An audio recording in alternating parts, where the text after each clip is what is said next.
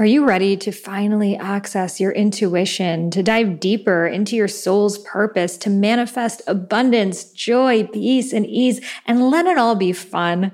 Well, if so, come check out the Highest Self podcast. It's the #1 spirituality podcast, and now we're on video here on Spotify. My name is Sahara Rose. I'm here to be your spiritual bestie, and I can't wait to share my grounded approach to spirituality with you. So tune into Highest Self podcast, and I'll see you there. It seemed quite fearless. This thing had ultimate power. This was something that had done something to my child while I was right there. What next? A broken bone? Worse still, I'd wake up and she wouldn't be alive. Do ghosts exist? It felt like it was circling, creeping deeper into our lives. If not, why do we see them? Now it's kind of got you by the throat and you think maybe there's something here. Then I was worried and I never went back to the house. This is Haunted. And she said to me, listen to me very carefully. If you want to live in that house, you just go and live there, but leave my daughter and my granddaughter here. They are not going back. I'm Danny Robbins. A few months ago, I put a post on social media asking for ghost stories. The response was overwhelming. Lots of people who'd had things happen to them they couldn't explain. Most didn't believe in ghosts, yet they had seen one. On Haunted, each episode will look at one of these ghost stories in forensic detail. Not just what happened, but why. This is episode 1, The House That Had to Be Sold.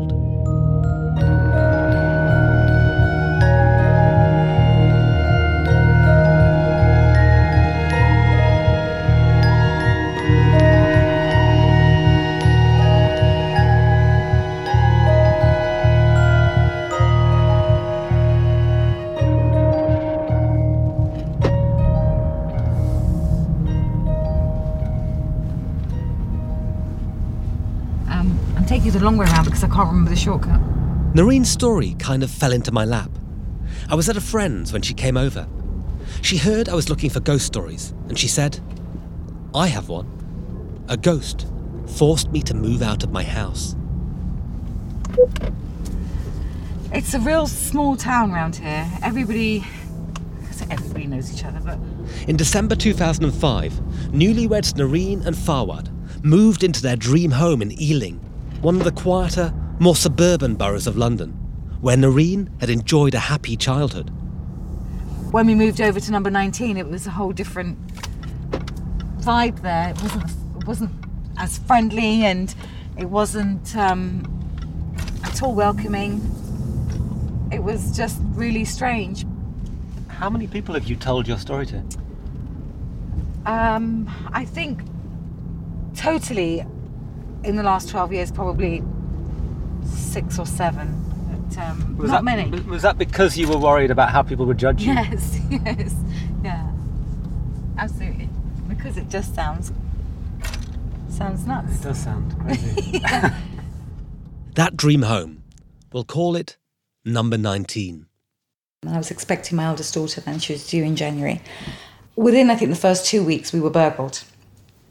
We were uneasy in that house because of the burglary. I was really angry that it's my family and I can't protect them. There's nothing could have been done, but it was out of my control. 4 weeks later, I had my daughter and things started happening. All the best ghost stories start with a laying out of credentials. Why we should trust the person telling the story. Why we should believe in their ghost. So, Noreen first. She's British Pakistani, born and bred in Ealing. Brought up Muslim, but in a relaxed, secular way. She's funny, energetic, with an infectious enthusiasm. And she doesn't believe in ghosts. I can't express how of a non-believer I am in these things, because I just think there's a rational explanation for everything, and I don't get it. I don't get this mental giving in to things that you can't touch, feel or see. I just can't understand it, because I think then you just open up the doors to crazy world. And yet the crazy world came to your house. It came to my house. I was there, it happened to us. You guys are just, hey, you don't know. And we faced it. Farwad runs his own security firm, protecting high-end clients. He's big, physically imposing. There's a portrait of him on the wall, which Noreen commissioned. It's a pastiche of a film poster for a movie called Sarkar, the Bollywood version of The Godfather. Fawad as the lead character, arms folded, looking tough. Then I just don't want to go anywhere near that place or house, even the street. So you'll drive the long way around to avoid the house? Just to stay away from it. Wow. This is the thing that intrigues me. Just how frightened they were. So, what happened at number 19? So I was washing up by the window, facing the garden, and to my right was the steriliser unit. If you've had a kid, you'll know these. You fill the bottom with water, put some baby bottles in it, fix the lid and put it in the microwave. They're big, round and solid. And the lid flew across the room behind me like that. And it went that far, probably You've further. You've just read a book over there, and that's maybe 10 feet? And I remember taking off my gloves and walking to go and get it and thinking, what? That's weird. And then just carried on again, sleep deprived, new baby. I'm sure I've done something wrong, and then put it back. And then a few days later, exactly the same thing. It was literally like somebody had hit it with the back of their hand or, just pushed it really violently. There are people who would call this a poltergeist. I wouldn't know the difference between a ghost and a poltergeist. What would the difference be? You've seen the movies, right? Poltergeists are ghosts that get physical. They throw, smash, pinch, punch, trip. Actual cases are incredibly rare. Or at least, reported cases. Would you admit you saw an object fly across a room? One evening I was working in the kitchen and my husband came out the front room and was talking to me up the stairs. He said something like, "Do you want a cup of tea?" or something simple. Then he said to me, "Can you hear me?" And I said, "I'm downstairs." And he said, "Well, I thought you were upstairs because your toothbrush is on." And it was a quiet house. The baby was sleeping. It wasn't very big. And my toothbrush sounds like an industrial motor, so you can hear it. He ran upstairs to go and have a look. I went up after him. My toothbrush was wet. It wasn't vibrating, but it was just wet, like it'd been used. It just became one of those other things that we couldn't explain. Unlike Noreen, Fawad grew up in rural Pakistan, brought up on stories of spirits that Muslims call jinn. I think it's a cultural thing as well, because they grow up with people being a lot more vocal about stories, and they live in old properties. He grew up in a family compound where they had aunts and uncles from generations and generations living in this vast house with lots of space and lots of land. So they are more in tune to these stories where, I grew up here in West London, we don't hear these things. Tell Danny about the pushchair, says Fawad. Like most new parents, they always park their baby stroller in the hallway, by the front door. One morning, I was getting the pushchair ready, and I noticed a dent on the handle. It was made out of very, very strong plastic. It was a good quality piece of equipment. I opened the pushchair and I noticed that the handle had a big dent in it. And the dent was curved. It was almost like it had been hit with a metal rod. It made this deep, curved, perfect curved impression. Looking back at that point, I felt that this was something now that was part of the collection of unusual things that were going on, and I could not explain. This is when I started thinking that something beyond my understanding was going on, and something I would say is supernatural, something that was supernatural, because the pushchair didn't leave the hallway because I didn't like the wheels in the house. There wasn't a radiator in the hallway. It would never have left that perfect dent. Until now, the strange events at number 19 had all been directed at objects, not people. But one day, that changed. It was around 11 o'clock. Fawad was in the garden with the baby and she was in the bouncer. I just heard him yelp and hold onto his head. And, he said, "What the was that? I'd just been hit by a stone. Who the bleep, bleep, bleep threw a stone at me?" And he instinctively looked up at where the stone came from. And I just followed his gaze, and it was the house next door. It couldn't have been thrown from the next door neighbour's house because she was a blind lady in her 40s, and I knew she was downstairs because she couldn't get up and down the stairs without help. So it was one of those other things. Maybe that stone was meant for Rania. We don't know. And it was quite frightening.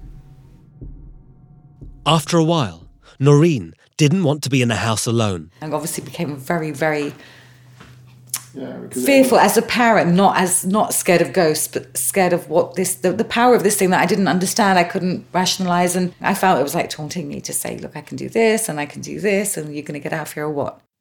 She sought sanctuary a few streets away with her mum. She was barking mad, but great fun. She was so unconventional. Known to everybody as Mrs. Butt.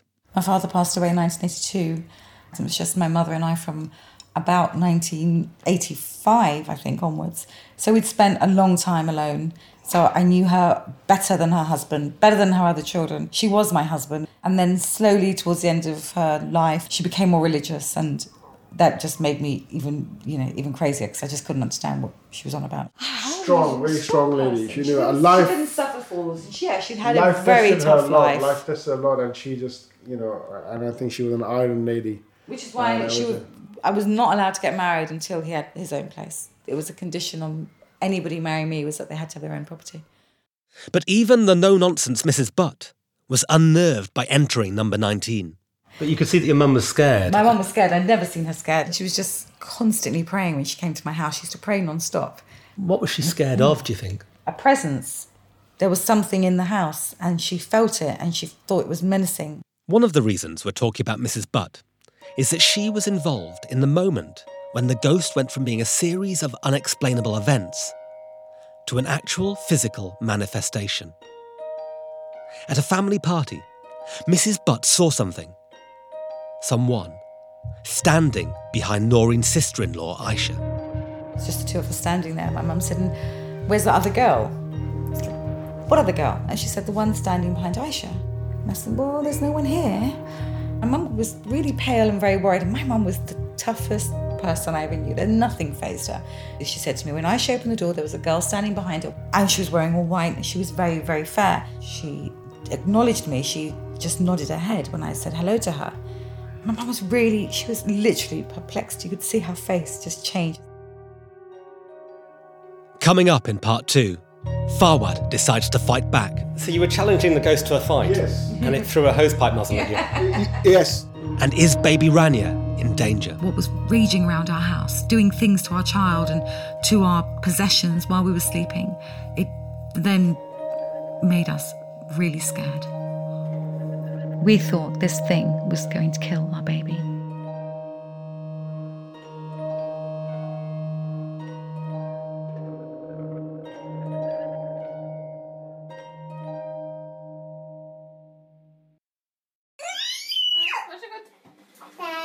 I need a knife and fork, please. Okay. These are my kids, Leo and Max. Becoming a parent is scary. You learn to live with fear every day. That they'll choke on a grape, fall down the stairs, drown in a bath, or just stop breathing. And sleep deprivation. It does terrible things to you. You make mistakes, forget stuff. I'm pretty sure it can make you hallucinate. But one thing it doesn't do is melt pushchair handles or throw stones. I'm fine. Baba, you on speaker? After Noreen's mum saw the white lady, Fawad's dad, Jawad, came to stay from Pakistan. Ask some questions about the haunted house.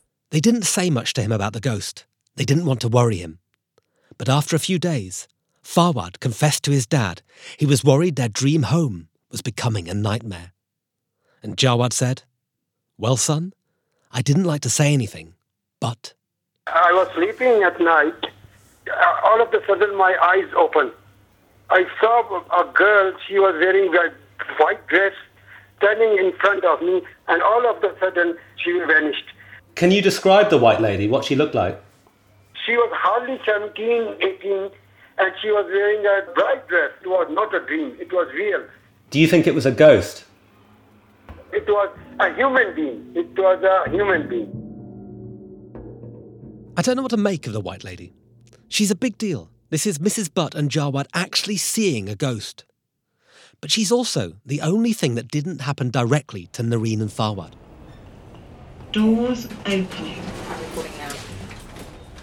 I felt like I needed a different perspective, so I took a trip out to the University of Buckinghamshire, in the old market town of High Wycombe, set amongst rolling hills. It feels strange coming to a university to meet a man who studies ghosts. I've come here to meet an old acquaintance, Dr. Kieran O'Keefe. He's the head of psychology at the university. So it incorporates text from the dead, text from the dead, emails from the dead, and telephone calls from the dead. What about Tinder from the dead? He's a modern-day ghost hunter, and, spoiler alert, he does not believe in ghosts.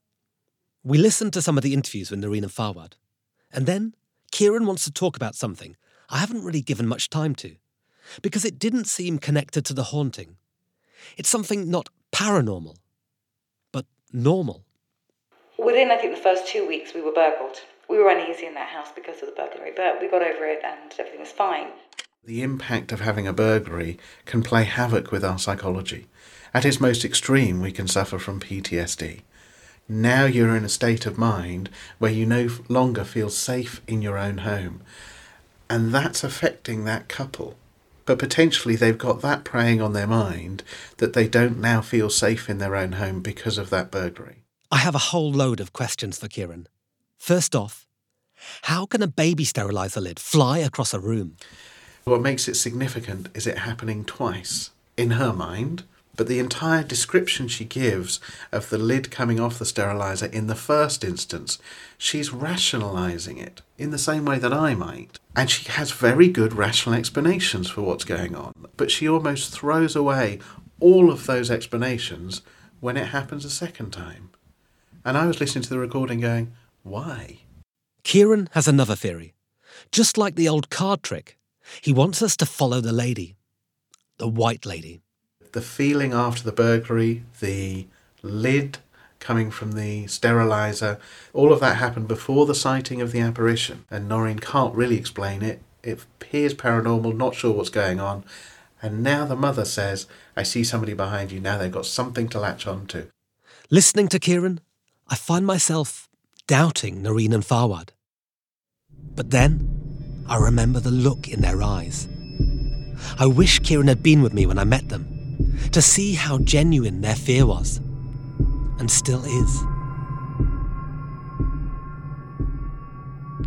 I'm going to give you the believer's point of view here. Okay. These people are very normal, rational people, and they moved into this house, which was their dream house. Then they moved out 4 months later.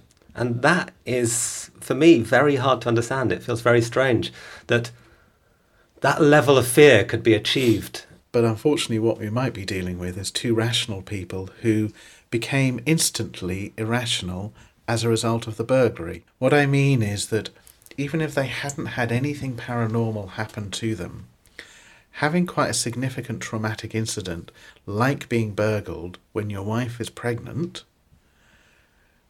turns you into somebody who's no longer rational. Could this be true? There was a lot of pressure on Farwad, the head of security, whose security had been breached, first by a burglar and then by a ghost. Kieran's theories have given me a lot to think about. But the story of number 19 is not finished. And what happened next is harder to explain. Like so many ghost stories, the scene is a child's bedroom. This is the day Noreen left the house, never to return. I picked Rania up from her cot and I noticed she had a mark, the top of her cheekbone, close to her right eye. And it was a really ugly bruise. It was about 1.5 inches long, maybe 4 or 5 centimetres wide. So it was pretty vicious. I thought, well, something had happened to her in the night. Something must have fallen on her. Or she didn't have a mobile on the cot or anything. So I tried to wipe it off first to see if... I thought maybe it's something had spilt on her. You know, you think you might wipe it away and it would go, but it didn't. She was fine. She did not show... She hadn't woken in the night. She had not, responded even when I touched it. It almost like it didn't even affect her, which was worse. It made it even weirder, because if I'd pressed it and she'd winced or something, I would have thought, well, this is a bruise, but it wasn't. It was almost like an illusion of a bruise on her face, and it was very close to her eye. And that really, really frightened me. And I interpreted it immediately as this thing was sending me a warning. This thing was showing me that it could come that close to harming my child. Now you're talking about a thing that was trying to harm your daughter. So was that the first moment you believed? That's the first moment when I put it all together and I thought, there's no rational explanation, and this now feels personal. It's almost like something was... It was coming to get you. It was coming, yeah. Because what next, a broken bone? Worse still, I'd wake up and she wouldn't be alive. That was a risk I wasn't going to take. Noreen was in a panic. As she tried to work out what to do, the phone rang. It was her mum with an urgent message. I told you Mrs. Butt had been worried. Well, she was so concerned, she'd asked a friend, a very religious woman, to undertake a special Islamic ritual called istikhara, a sacred dream of prophecy. You pray a certain prayer, you ask for guidance, and you then sleep.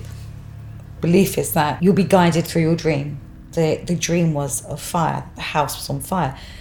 And I remember Mum saying there was fire in the walls, that every part of the house was ablaze. It was in its foundation almost, and there was smoke and there was screaming, and that was enough to put the wind up me, especially coupled with the eye. Then I was worried, and I never went back to the house. Noreen packed her bags and headed to her mum's. Fawad came to see her after work. He tried to take her and Rania back to number 19, only to find Mrs. Butt blocking his way. And she said to me, listen to me very carefully. If you want to live in that house, you just go and live there, but leave my daughter and my granddaughter here. They are not going back. And at this time, I really got angry, and I had a few drinks, and I went to the house. And let's come like man to man, or whoever it is. Let's talk now. Let's talk You business. against the ghost. But did you really have a sense that you were going to go and confront it then? I've been thrown out of my house for something I've not seen, or I really loved that house. It was a beautiful house. It was just like everything was perfect. I said, "Who are you? What do you want?" I said, "Come talk to me." I said, "I'm going to teach you a lesson, and come show me yourself." And I came outside. Again, I said, "Okay, come on now." Flying object came in and landed in my feet, and it was the hose pipe. What do you call it? The nozzle? That was it. If it had hit my head or anything, it would have done like some serious damage. So you were challenging the ghost to a fight? Yes. And it threw a hosepipe nozzle at you? Yes, that's what look, I still don't want to believe it. And baby Rania? The following evening, when I looked at her, the bruise had completely vanished. And I call it a bruise. That's how I translated it. There was nothing, no other word I could give it. It didn't fade. It didn't change colour. It just disappeared. And it was like we had taken her out somewhere really evil and brought her somewhere where something good, something as powerful as that evil thing, was able to undo and make it good again and make her complexion absolutely perfect. I knew there was no way I was ever going back to that house. There's something I want to ask Noreen about. A conversation we had that's been bugging me. Who was the first person to say out loud this thought that the house might be haunted? I think it was you. No, your mother said that to me, and then after that I said, okay, fine, because when the events were taking place, and I said, there's something happening here. Her mother she would talk to me, and she would tell me, you need to leave this house. And as I said, because I was thinking maybe the reason she's saying because she wants us to move back with her to 5A, and that's why she's just saying these things. But then she stopped coming to our house. Finally, we're on our way to number 19. I just want to play devil's advocate and give you the skeptic's point of view. Mm-hmm. They might say your mum was lonely when you left her, and she worked on Fawad to get him to believe that there was something wrong with the new house, and then slowly he worked on you to make you believe it. What would you say to that? I think my mum was not the type to be so Machiavellian. Yeah. I don't think she wouldn't have the patience. She would have said to me, just come home, and that would have been it. She would have been direct about it. I don't know if I was suggesting that she was doing it consciously. I think No, a subconscious thing that she had this great sense of loss when you moved out. And so that new house was never going to feel good to her because you know, it wasn't you living with her. I don't think so, only because when we left this house and we were going to buy another house, the last option was to buy her house. But she came with us to see loads of properties and she was all enthusiastic about it, and she was all about the energy in the place. So I think, yeah, she felt lost, but I think she felt very confident that we were always going to be close and we would always see her. When we get to number 19, it's strange. I'm not sure what I was expecting, but of course, it's just a house, bricks and mortar. It's what's inside a house that counts.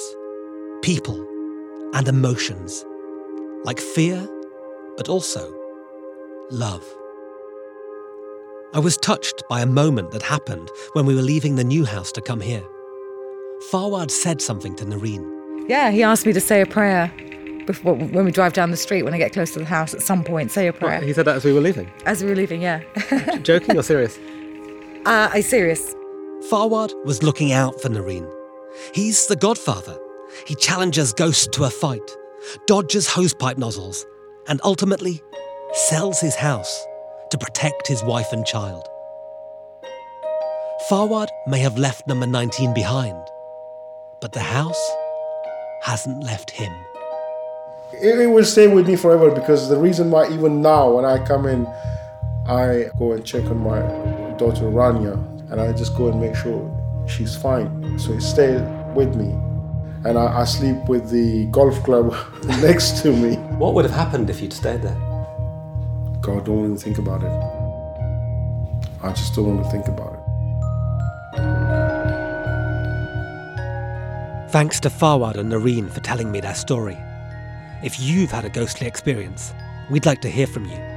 We're on Facebook and Twitter, or send an email to haunted@panoply.fm.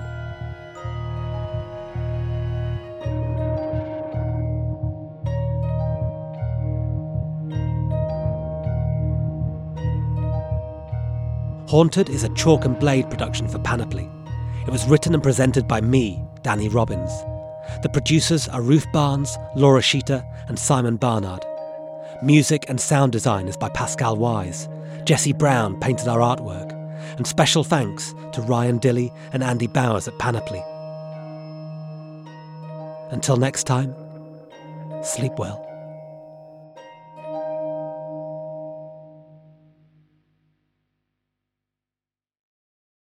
Meet your next audiobook listen, All Hallows by Christopher Golden. This supernatural thriller is eerily set on Halloween night in 1984. Family dramas are coming to a head, a neighborhood is falling apart, and 4 kids who don't belong show up to add a creepy level of mystery to an already unsettled scene. That's all before the real thrill and gore begin. This deadly thriller by New York Times best-selling author Christopher Golden is now available on Spotify.